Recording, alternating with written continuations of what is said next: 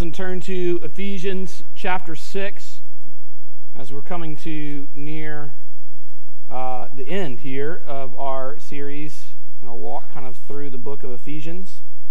You may notice more children in here than last week. I think it's a really great thing. I'd like for us to celebrate the kids that are in here. The way we do it is every first and third Sunday, the kids are across the hallway. And what's cool is they're learning about the same text that we're learning about in here when they're across the hallway. But every second, fourth, and fifth Sundays, they're in here worshiping with us for several reasons. One, they're part of our family, and we want time to worship together. We want them to be able to see if mom and dad are here with them, to be able to worship with mom and dad and see mom and dad worship and see others worship and know that we can do it together because we are better together. But we do like to, when they're in here, we give them a special bulletin. So kids, do you have your bulletin? If you do, raise it in the air. Let me see it. Sometimes people who aren't kids get them too. That's okay. If there's enough of them, but look, if you steal one from a kid, that's between you and the Lord. They're fun. So on the very front page, there's a phrase there. It's not a hard one to figure out. All you got to do is trace it. But be mindful, and in a few moments, kids, when I call for you to, I'm going to have you give us that point of the sermon. All right, so the very front, there's a phrase for you to trace, and I'm going to call out in a few minutes for you to yell that out to us. And then we'll probably all yell it out together as well after they do it. But wait till I call for it. This is tomorrow's Veterans Day. I would love if you're a veteran to stand and just let us honor you for a moment, if you would. If all of our veterans would stand. Love to.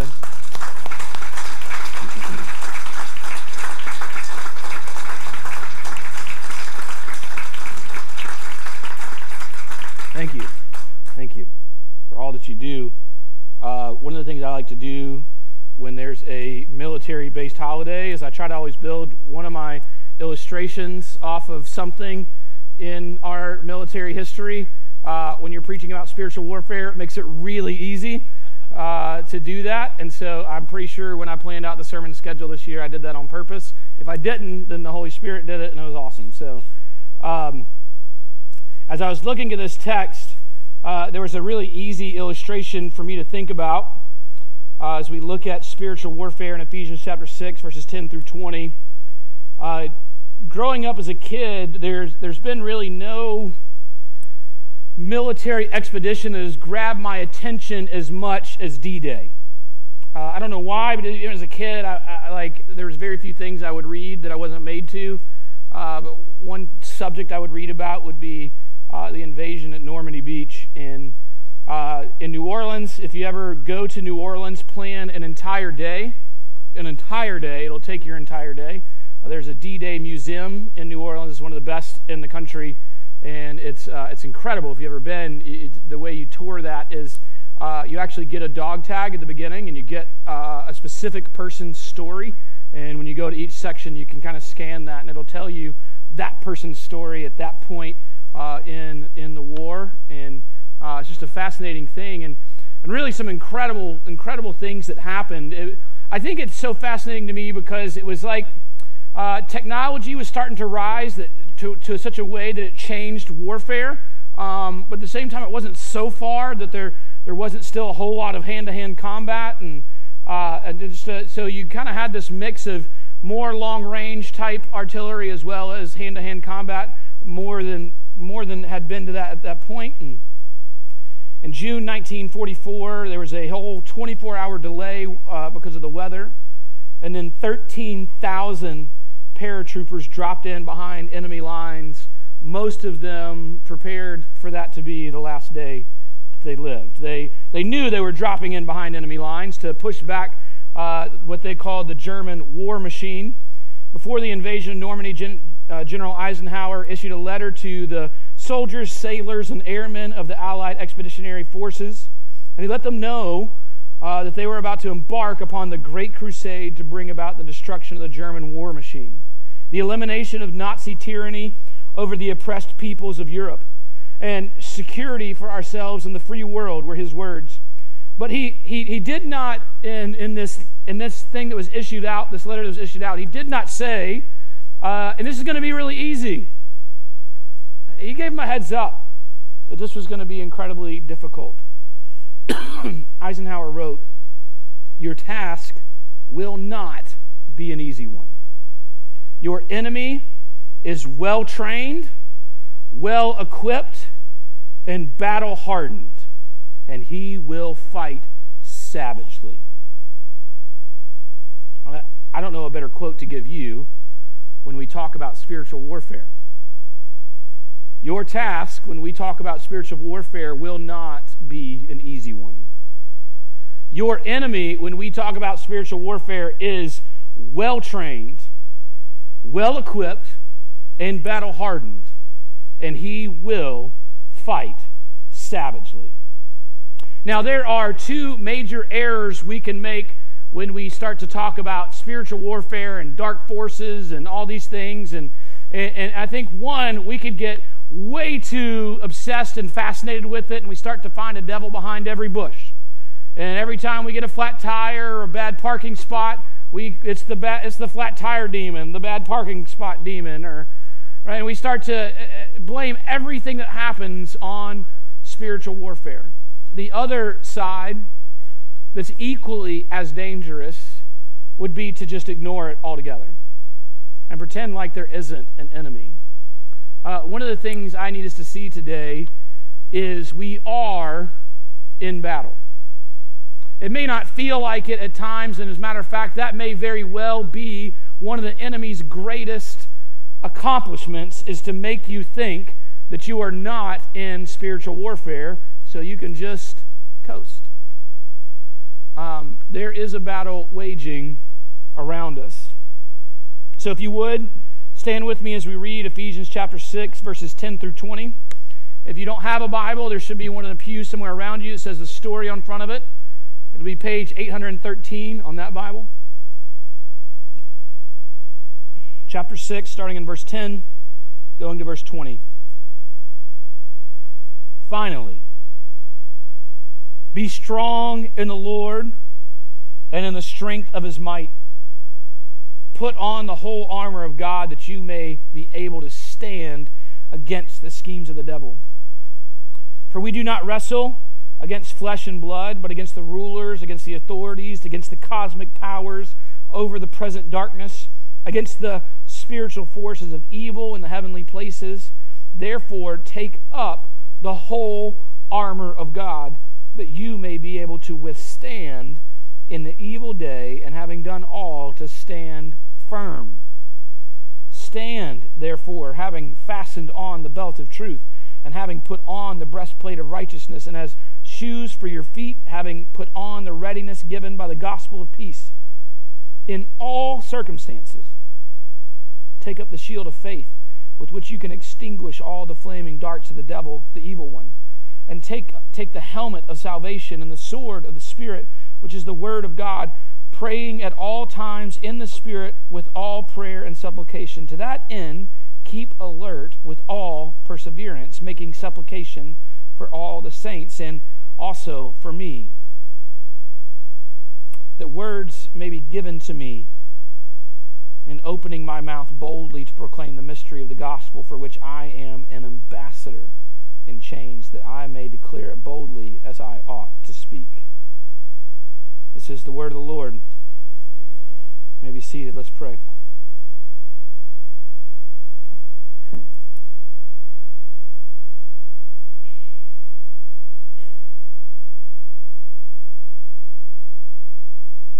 Lord,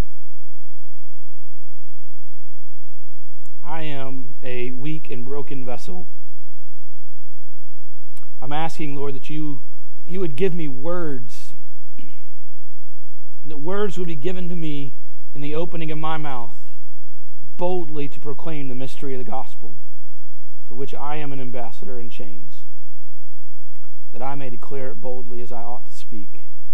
Lord, that I would echo the words of Paul, or that I may be bold, and I may point people to you, Lord, that we as a church could be a mighty army for your sake. We would live lives aware of the battle around us. And we would make much of your name in all that we do. In Jesus' name I pray. Amen. In your Bible study groups next week, which I would encourage you to go to if you're not a part of those on a regular basis, we discuss further what's preached. And so I'll preach this text, and then next Sunday you can go into a Bible study group and further discuss the same exact text. And I was looking at the material to guide next week's Bible study group discussion, and the main idea is God has equipped us with everything we need to resist the devil. Now, a couple of things in that. One, God has given us, He's equipped us with everything we need. Something you'll hear me say more than once in this message is we are not an army that fights for victory. We are an army that fights from victory. That Jesus Christ has already won the victory. So the great news when we talk about spiritual battle is there's no, are we going to lose or are we going to win? Jesus won. And if we're with Jesus, we're on the winning team.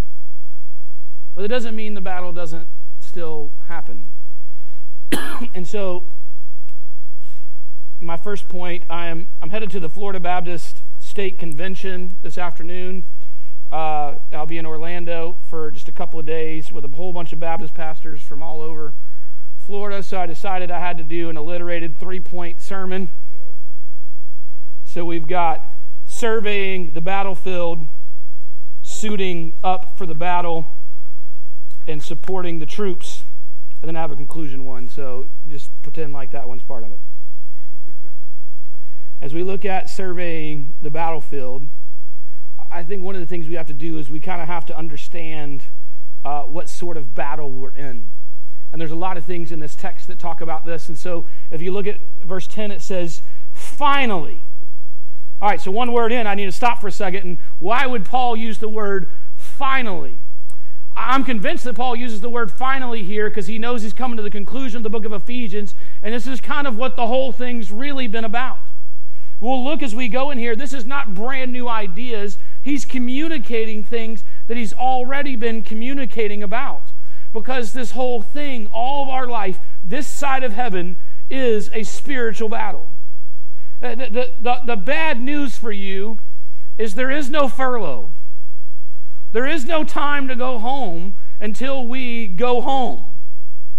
And when we go home, it's not a furlough, it's going home. The war is over, victory is complete, and we get to be with Jesus. Amen? But until then, we're kind of where we're at, in the middle of battle. Finally, be strong in the Lord and the strength of His might. All right, kids, get your bulletin out. Go to the first page where you're supposed to trace. And on 3, I want you to say it out loud for everybody to hear. 1, 2, 3.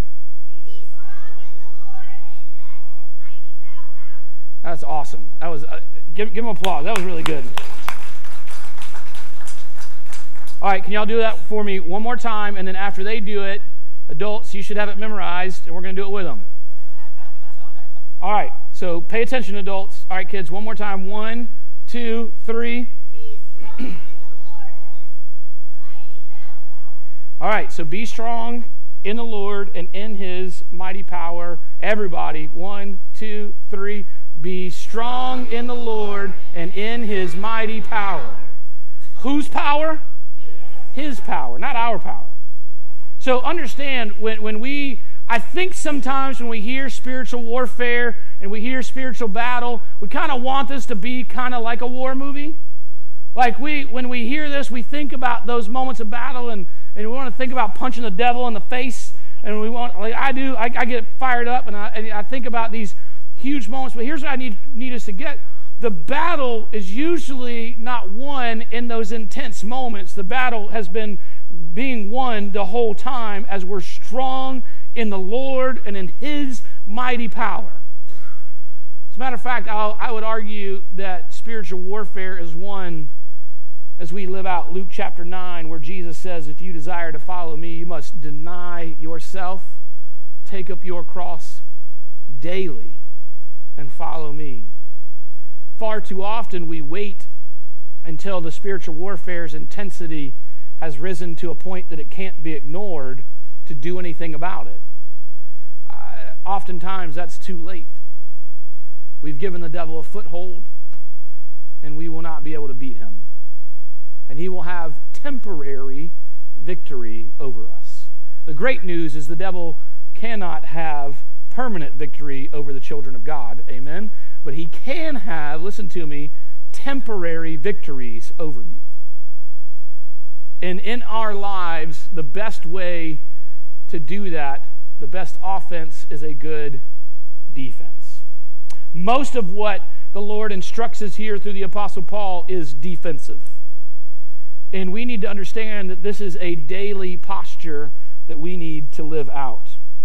In Ephesians chapter 3, you don't have to turn there, but it should be maybe the page or two before you, verses 14 through 16, this idea of strength of the Lord comes up. He says, for this reason, I bow my knees before the Father, from whom every family in heaven and on earth is named, that according to the riches of His glory, He may grant you to be strengthened with power through His Spirit in your inner being. We are not called to be strong. We are called to be strengthened. And there's a big difference. Verse 11, he says, put on the whole armor of God that you may be able to stand. Everybody say stand. Pay attention to how many times you see stand or withstand or some version of that in the text, regardless of what translation you're reading. You may be able to stand against the schemes of the devil. I think about Ephesians chapter 4, verses 24, when he's talking about putting on the new self created in the likeness of God and true righteousness and holiness, and that idea of, in order to put on righteousness, in chapter 4 it tells us to put off the wickedness. This is why I take it back to Luke chapter 9, where Jesus says, if you want to follow me, you must deny yourself. Part of putting on the armor of God is putting off our own selfish ambitions and sinful desires. We have to take those things off, and then we put on the armor of God. This isn't actually the only place that talks about this. There's some Old Testament references I'll give you out of Isaiah later, but in Romans chapter 13, talking about the evil of these days and how to handle those things. In chapter 13, verse 12, the Apostle Paul says, so then let us cast off the works of darkness. Again, this idea, before we can put on, we have to put off or cast off the darkness and put on the armor of light. Darkness cannot defeat light. I mean, it's one of those things that's a scientific fact created by God just to remind us of how great He is. See, I need you to understand, when God uses analogies, it is not that God observes the way that the world works and then makes an analogy. It's that God designed the way the world works and points you to the greater truth in all things. All truth is God's truth, and the very fact that God created light and darkness in such a way that they are incompatible and light always wins. We could make it pitch black in here, black out the windows, everything, and all you got to do is light one light, and it can get real bright in here. Enough, it may not be super bright, but one light, and you could probably see even dark corners and things going on. Darkness cannot defeat light. Put on the new self, that you may be able to stand against the schemes of the devil. The devil is well trained, to quote Eisenhower again, well equipped and battle hardened. He's not an idiot. And he's been doing this a long time. And here's the foolish thing. He convinces us when it comes to fighting him. I can tell you this from my own observations of my own life and from countless pastoral counseling and discipleship sessions with people over the last 15 years of ministry. We come to a point where we're struggling with sin of some kind, and rather than reaching out for help, rather than confessing it out loud so that we can repent with help and accountability and have people help carry our burdens, we say, what? I think I can do this on my own. I need you to understand, I think I can do this on my own came straight from the devil's playbook, and you're just playing right into his hands. I think I can do this on my own. Listen, you have not been on this earth that long. Even some of you that are in your 80s or 90s, you have not been on this earth that long. The devil's been doing this thing for a really long time. And man, his schemes are multifaceted. His strategies are better than your strategies. Like, you need to get that. You cannot defeat the devil. Not only that, the only enemy you have isn't the devil, that old man that we have to put off. That becomes our worst. Sometimes the devil doesn't have to do any work. We just do it on our own. You can't do this in your own strength. You can't stand. Klein Snodgrass, in his commentary on this passage, says, evil rarely looks evil until it accomplishes its goal. It gains entrance by appearing attractive, desirable, and perfectly legitimate. It is a baited and camouflaged trap. There's perhaps no war that has affected veterans more than the Vietnam War. And this is part of why. In a lot of wars, it's not incredibly difficult to figure out who your enemies are. It's the guy shooting at you. It's the guy in the other uniform. It's the guy on the other side of the line. One of the things that messed with so many people's heads when they fought in Vietnam is often they never knew who their enemy was. And it could be a little kid sent to attack them. It could be a young lady. It could be all kinds of things. I think we coast and we get comfortable because we think about our sins and they're not on like the list of the really bad, socially unacceptable ones, right? And we go, I'm not like doing hard drugs. I'm not murdering people. I didn't rob a bank this week. And so, I'm doing okay, right? I'm all right. I haven't cheated on my spouse. I haven't, right? And so we make this list and we, by comparison, again, a scheme of the enemy. And what you need to understand is it's psychological and spiritual warfare. It's not clearly drawn lines. It's not so easy as this is the evil thing and this is the good thing and make sure you make the right choice. It's often going to be disguised in good things. Schemes of the devil will come in great variety. He'll make you rationalize your sin. I hear all the time, that's just the way that I am. Well, yes, we can all agree you are a jerk. And part of that is just the way that you are. But it's not the way you need to stay. Right? What does Jesus say? Deny yourself. Take up the cross and follow him. So understand, that's just the way I was raised. Or that's just the way that I am. Those are excuses of the enemy. And they don't stand up and they don't win battles. Sometimes he just hides the hook with the bait. We see the temporary pleasure, and we forget that there's a hook hidden behind it. Fish have such a short memory span, right? You can catch it, you can throw it back in the water. A couple minutes later, you can catch the same fish, fall for the same trick, right? We're really not that different, right? We just don't see the hook. We just see the bait. And the thing is, there's part of us that knows there's a hook, Right? We know that. It's not that we're ignorant. We know there's a hook there. Well, that's a good-looking bait. And I would like to have some. And so we think, maybe I can get it without it hooking me. Or he'll show you what others do. And they do the same thing as you. And I mean, they teach Sunday school or they preach or they lead and such and such. I mean, if they do it, legitimizes my sin, I can do the same thing. Or this is where one kind of, again, on different extremes, either the enemy will emphasize God's mercy and grace and that God will forgive you, and you'll think, well, I mean, I can do this, and I know it's wrong, and I know it's sinful, and I know there's a hook attached to it, but that's why I love Jesus, man. He's so gracious. He'll just pull the hook out and forgive me. Or on the flip side of that, the enemy will emphasize your sinfulness, and he'll make you look more at your sin than you do at your Savior, and you'll start beating yourself up. And you'll think, I've messed up so bad, I might as well keep going.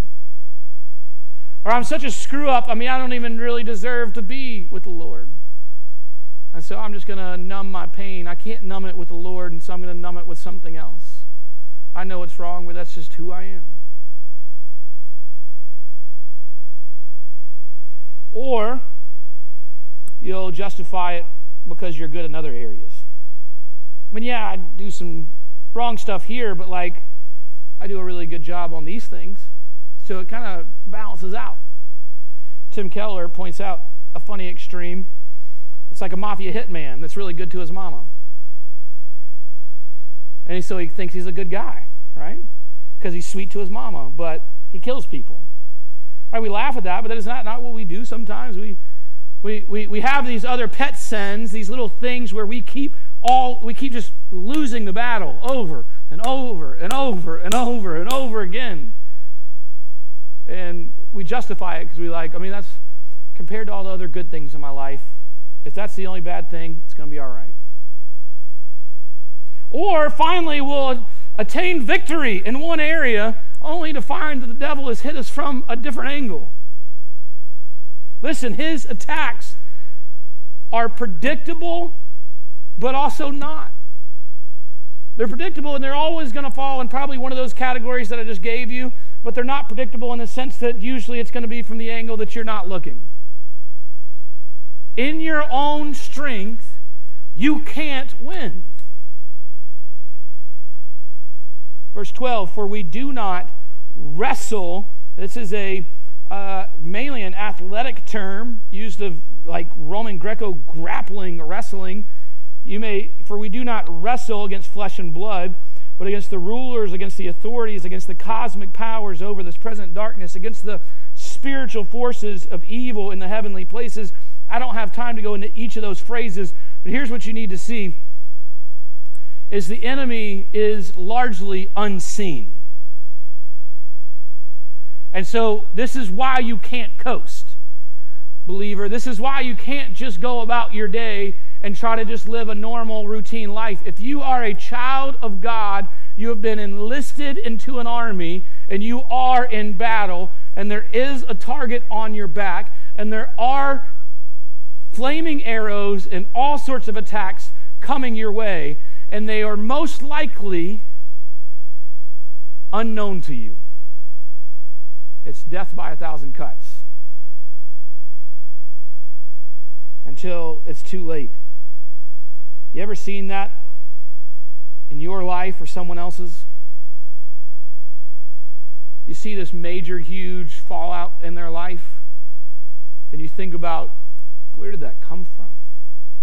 And how did you get beaten by the enemy so badly? How did you get so deceived? Well, I'm telling you, it was probably a little crumb by a little crumb by a little crumb by a little crumb, one bad decision after one bad decision after one bad decision, and ultimately you find yourself further down the road. We have to prepare for the enemy. We have to know that he's there. 1 Peter chapter 5, verse 8 says, be sober-minded, be clear-headed, be watchful, pay attention. Your adversary, the devil, prowls around like a roaring lion, seeking someone to devour.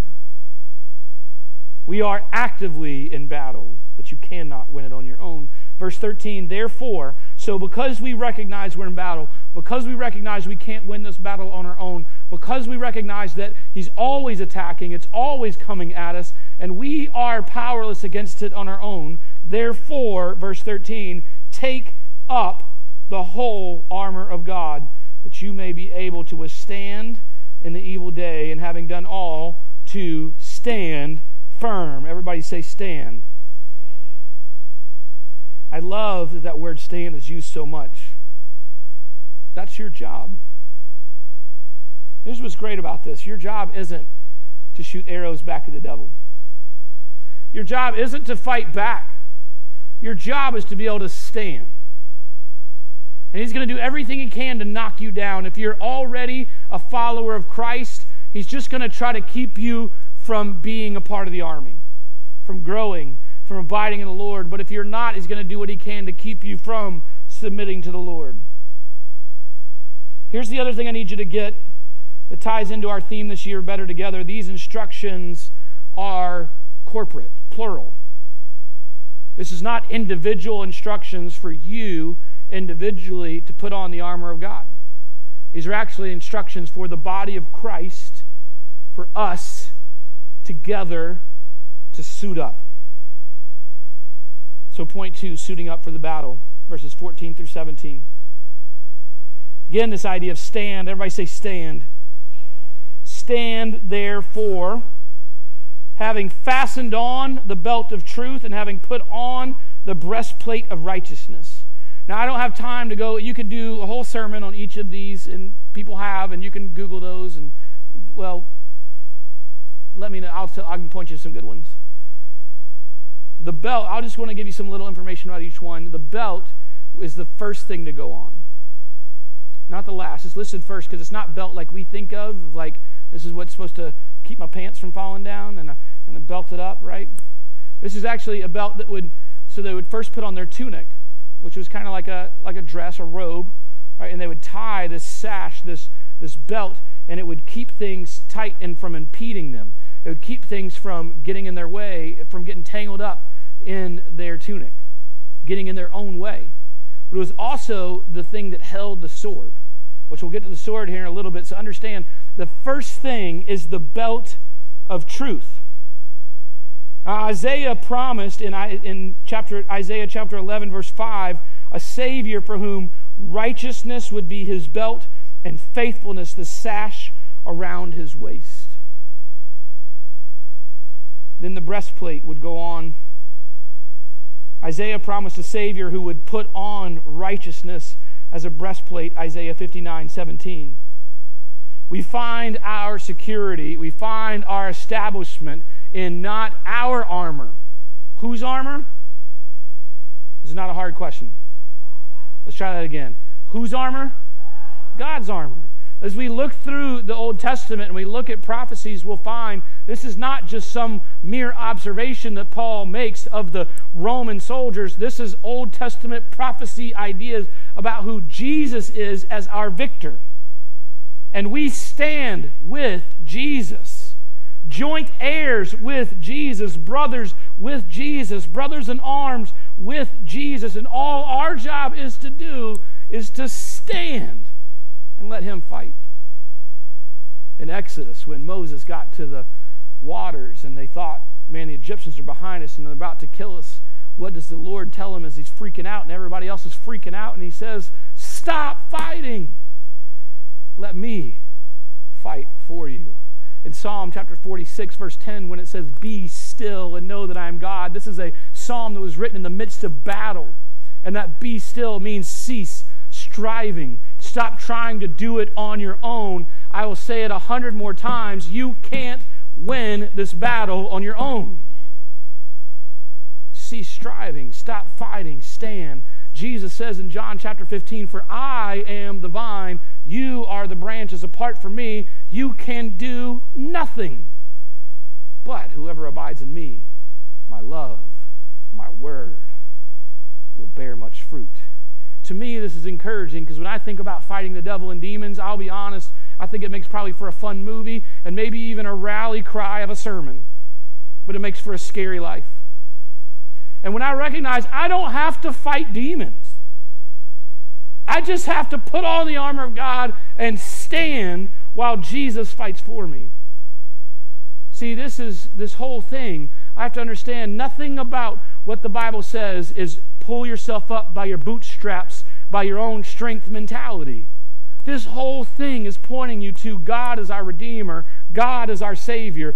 Everything in it is intricately and ingeniously woven by God through the Holy Spirit, through all these different authors to point us to the one that can rescue your marriage, that can free you from your addictions, that can give you hope in your hopelessness, that can give you all the things that you think this world can give you, and that can't. The world can't give you those things. But Jesus can. And so we stand in truth and in righteousness. Everything in here is centered on truth and in righteousness. This is why I believe a belief in absolute truth matters so much. And this is why it's one of the schemes of the devil to make us think that truth is relative to each other. Like, I have my truth and you have your truth. No, there's truth. And it's Jesus. He says, I am the way and the truth and the life. And so this is what we gird up our loins. We center everything else on. As a matter of fact, the belt would be part of what would help attach the breastplate and the sword and all of it together. 15. And as shoes for your feet, having put on the readiness given by the gospel of peace. Isaiah chapter 52 verse 7 says, how beautiful on the mountains are the feet of those who bring good news. This was talking about someone who, after battle was won. This term, the term evangelist, comes from this idea. Is actually not a religious word originally. It was a military word. And gospel was a military word. And so you would send your soldiers off to battle, and if they won a victory, they would take the fastest guy they had, or just the guy that had enough energy left to run, and they would send him over the mountains back home as an evangelist to bring the gospel, the good news that victory had been won. And Isaiah is telling us that one day a servant of God will come and his feet will be so beautiful as he comes and brings us the good news. And the feet of Jesus were most beautiful when they were pierced on the cross for our sins. When God Almighty came down and put skin on and walked on this earth in perfection, because he wanted to demonstrate his love to us. That was beautiful. And when we put on shoes, the Roman soldiers would put on these heavily soled shoes with like nails almost as cleats at the bottom, so it would give them better traction. Why? So that they could stand. That those cleats, if planted in the ground good, when an attack came, would keep you from falling over. So here's what you need to understand, that the commands that God gives us are not just duties and tasks to mark off of a to-do list. They're the very reason that God created you. And we will stand strongest when we stand in obedience to who God has called us to be. When we make our lives, again, Luke chapter 9, denying ourselves, taking up our crosses daily, and following Jesus, we'll be able to stand much stronger. But when you're standing for your own selfish ambitions, for your ability to pay bills, for your ability to have fun, for your ability to pursue all the things you want to pursue, then you won't have the cleats on, and you're going to slip a lot easier. When we make our lives about what God has called us to make it about, we can stand much stronger. Verse 16, in all circumstances, take up the shield of faith with which you can extinguish all the flaming darts of the evil one. In Proverbs chapter 30, verse 5, it says, God is a shield to those who take refuge in them. This shield of faith, they were designed by Roman soldiers, these huge shields. Most of these soldiers actually weren't very tall. The average height around that time was about 5 foot tall. And so they would have these kind of 4 foot shields that they could kind of kneel, and almost their entire body would go behind the shield. And there was a leather on the outside that they would soak in water because the enemies oftentimes would take these spears, put tar on them, light them on fire, and send them as arrows. And if you didn't soak your shield in water, then it would light your shield on fire. But because they were able to hide behind the shield took the arrows and it put out the fire. So the command here to have a shield of faith is to our faith in Jesus Christ. We get to hide behind it. You hear me? Like, this is not an offensive weapon. This is big enough for you to hide behind it if your posture is correct. But if you're trying to stand strong in your own strength, then the shield won't cover your whole body. But when you kneel and you put the shield out and it's been washed by the water, it can extinguish the flames that the enemy means for you, and they go to Jesus instead of you. Verse 17, and take the helmet of salvation and the sword of the Spirit, which is the word of God. Isaiah promised a Savior who would wear the helmet of salvation on his head.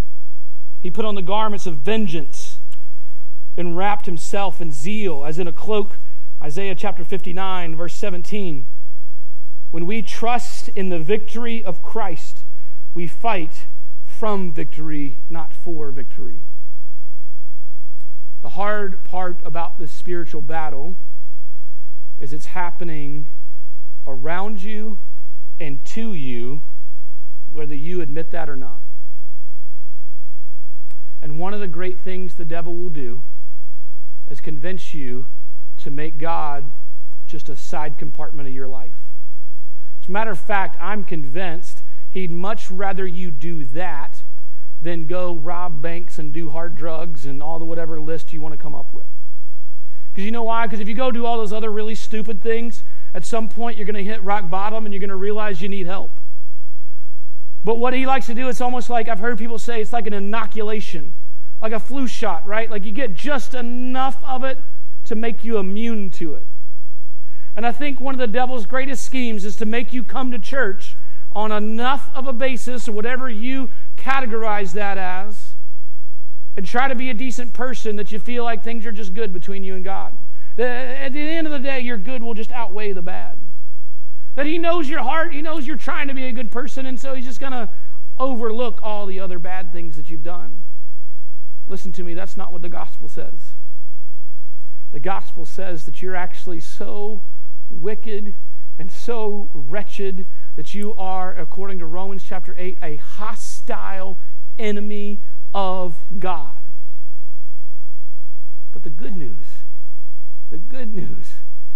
is that he's willing to adopt you and forgive you and bring you into the family.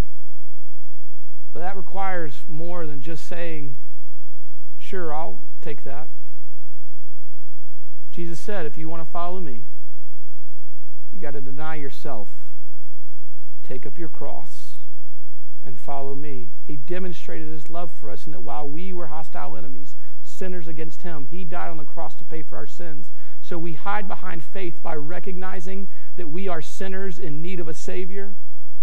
We put on the helmet of salvation by understanding and being adopted by Jesus, forgiven by him, by the washing of his blood.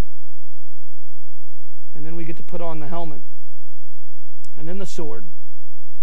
Isaiah promised a servant that would say, the Lord made my mouth like a sharpened sword. Isaiah 49:2.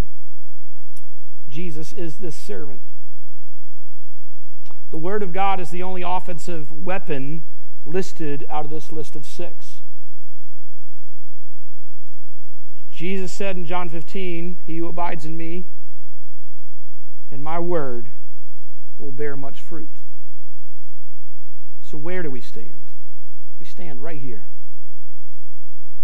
So here's what I need you to hear in this. The spiritual battle is not some grandiose, huge, demon-slaying battle where you're just running and fighting, slinging the word of God. The battle is every day. Denying yourself, waking up a little bit earlier, getting in the Word of God, abiding in the Word of God, trying to live that out each day, hiding behind that shield of faith. And when you hide behind that shield of faith, I'm sure you feel it when the arrows hit. And it may jar you a little bit, but it doesn't wound you. It's when we leave ourselves exposed that we get wounded. It's when we leave ourselves exposed that we get those temporary defeats. But we can live in victory by recognizing that God desires to be far more than just some small addition to our lives. But he says if you'll pursue first and foremost the kingdom of God and his righteousness, man, he'll take care of all of these other things. So, I'm running out of time.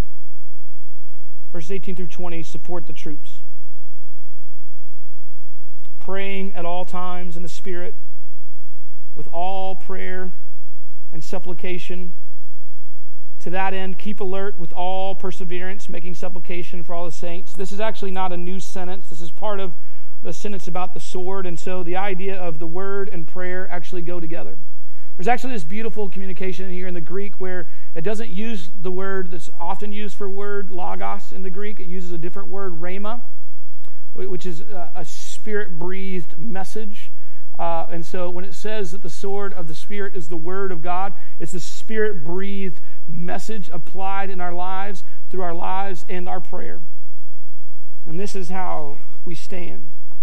And then he says, so I say support the troops because look at this. I love this prayer. Verse 19, and also for me that my words may be given to me in opening my mouth boldly to proclaim the mystery of the gospel. Man, Paul already does that. But here's his continued prayer that you would pray that. I ask you, church, pray that for me and pray it for each other. Far too often we make prayer something far weaker than it is. Has anybody seen the commercial with Gordon Ramsay he's like in Sam's doing like a samples thing? Right? Gordon Ramsay's like this world famous chef, and there's this great AT&T commercial where they come up and they go, isn't this just kind of like a okay use of your talents? I mean, you're like a 4-star Michelin chef and you're doing samples at the grocery store. And he goes, yeah, it's just like okay with an iPhone and AT&T. But here's my point. It's like, see, you would be blown away if you saw a world famous 4-star Michelin chef like giving out cheese samples at Sam's Club, right? You would think, this is probably not the best use of Gordon Ramsay. Listen to me, with prayer, hear what I'm saying, don't hear what I'm not saying. So often we make prayer this, what people jokingly call organ recital. So-and-so's liver, so-and-so's kidney, Aunt Linda's big toe. And we just pray about these things. And listen, I'm not saying don't pray about those things. In the book of James, it tells us that if we have sickness, that we're to pray about those things, go to the elders, have them pray for us. But listen, prayer is far more than that. Far more than that. As a matter of fact, it's blown me away when Jesus said the harvest is plentiful, but the laborers are few. I'm such a doer. I feel like when I read that, I think so he's like, so then go labor. But that's not what he says. He says the harvest is plentiful when the laborers are few, so pray. So pray. Look, don't make prayer Gordon Ramsay giving out cheese samples at Sam's. The commander of the Lord's armies, the creator of the universe said, here's a straight line to me. Let's go do some business for the Father. And we go, hey, my head hurts. Right? Listen, we may not be the biggest church in the world, but what if we took this seriously? What if we started praying seriously for the lost, for God to send laborers, for God to do mighty works in this neighborhood? What if more of our prayer requests were about kingdom business than about our convenience? What if more of our prayer requests were about God conquering and showing his mighty hand at work, pushing back the darkness in this world, and far less about our appointments? Let's pray for sickness, let's pray for those things, but far too often that's like the only thing we're praying for. Man, let's recognize there's a battle going on around us in our lives. As a matter of fact, if you'll allow me, but I guess not walking out, I guess that's what it would look like if you didn't allow me. I have my one more point, my conclusion. Good soldiers, this one doesn't alliterate, make disciples.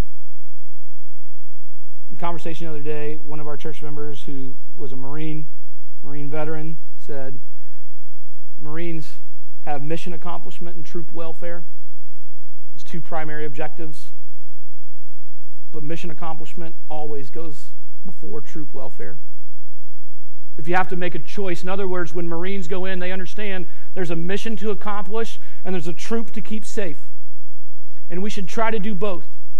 But if ever we have to make the choice between mission accomplishment and troop welfare, we choose mission accomplishment. Understanding that troops may get hurt, troops may get left behind, troops may die, troops will suffer, but the mission matters more. When Paul wrote to Timothy in 2 Timothy chapter 2, this is my concluding thought to you. This is what he says to Timothy. Now understand, when he writes 1 Timothy, Timothy's a new pastor at Ephesus, and so it's encouraging. It's about pushing back false teachers and all these things. When he writes 2 Timothy, Timothy's struggling, and it's been difficult, and he's having a hard time in ministry. And Paul says, you then, my child, be strengthened by the grace of God in Christ Jesus. And what you have heard from me in the presence of my many witnesses, entrust to faithful men who will be able to teach others also. Share in suffering as a good soldier of Christ Jesus. No soldier gets entangled in civilian pursuits, since his aim is to please the one who enlisted him. So here's my charge to you, church. Be strengthened by the grace that is in Christ Jesus. Stand firm in Him. Hide behind the shield of faith. Have the breastplate of righteousness. Make everything girded by the belt of truth. Put on the shoes that are ready to tell the good news of Jesus Christ. Because you know what good disciples, good soldiers do? They put the mission over everything else. And you were made to make disciples. You were made to make much of the name of Jesus Christ. You were made to bring glory to God in your life, in your relationships, just like we talked about last week in the relationships of the last couple of weeks of marriage, of being a parent, of being a child, of being an employee, of being an employer. All of those things are avenues through which God has given us to make much of His name. That's the mission. The mission is for your life to be about making much of Him and making disciples.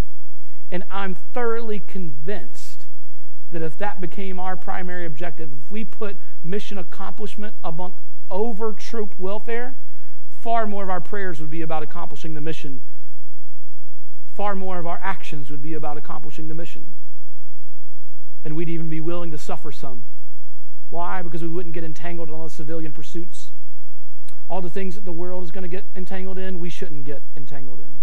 Man, let them get tangled up and let's keep pointing them to Jesus. Let's keep shining light and pushing back the darkness and bringing hope to the hopeless. There's no reason that we can't do it, because it's not our strength, but His. Let's pray.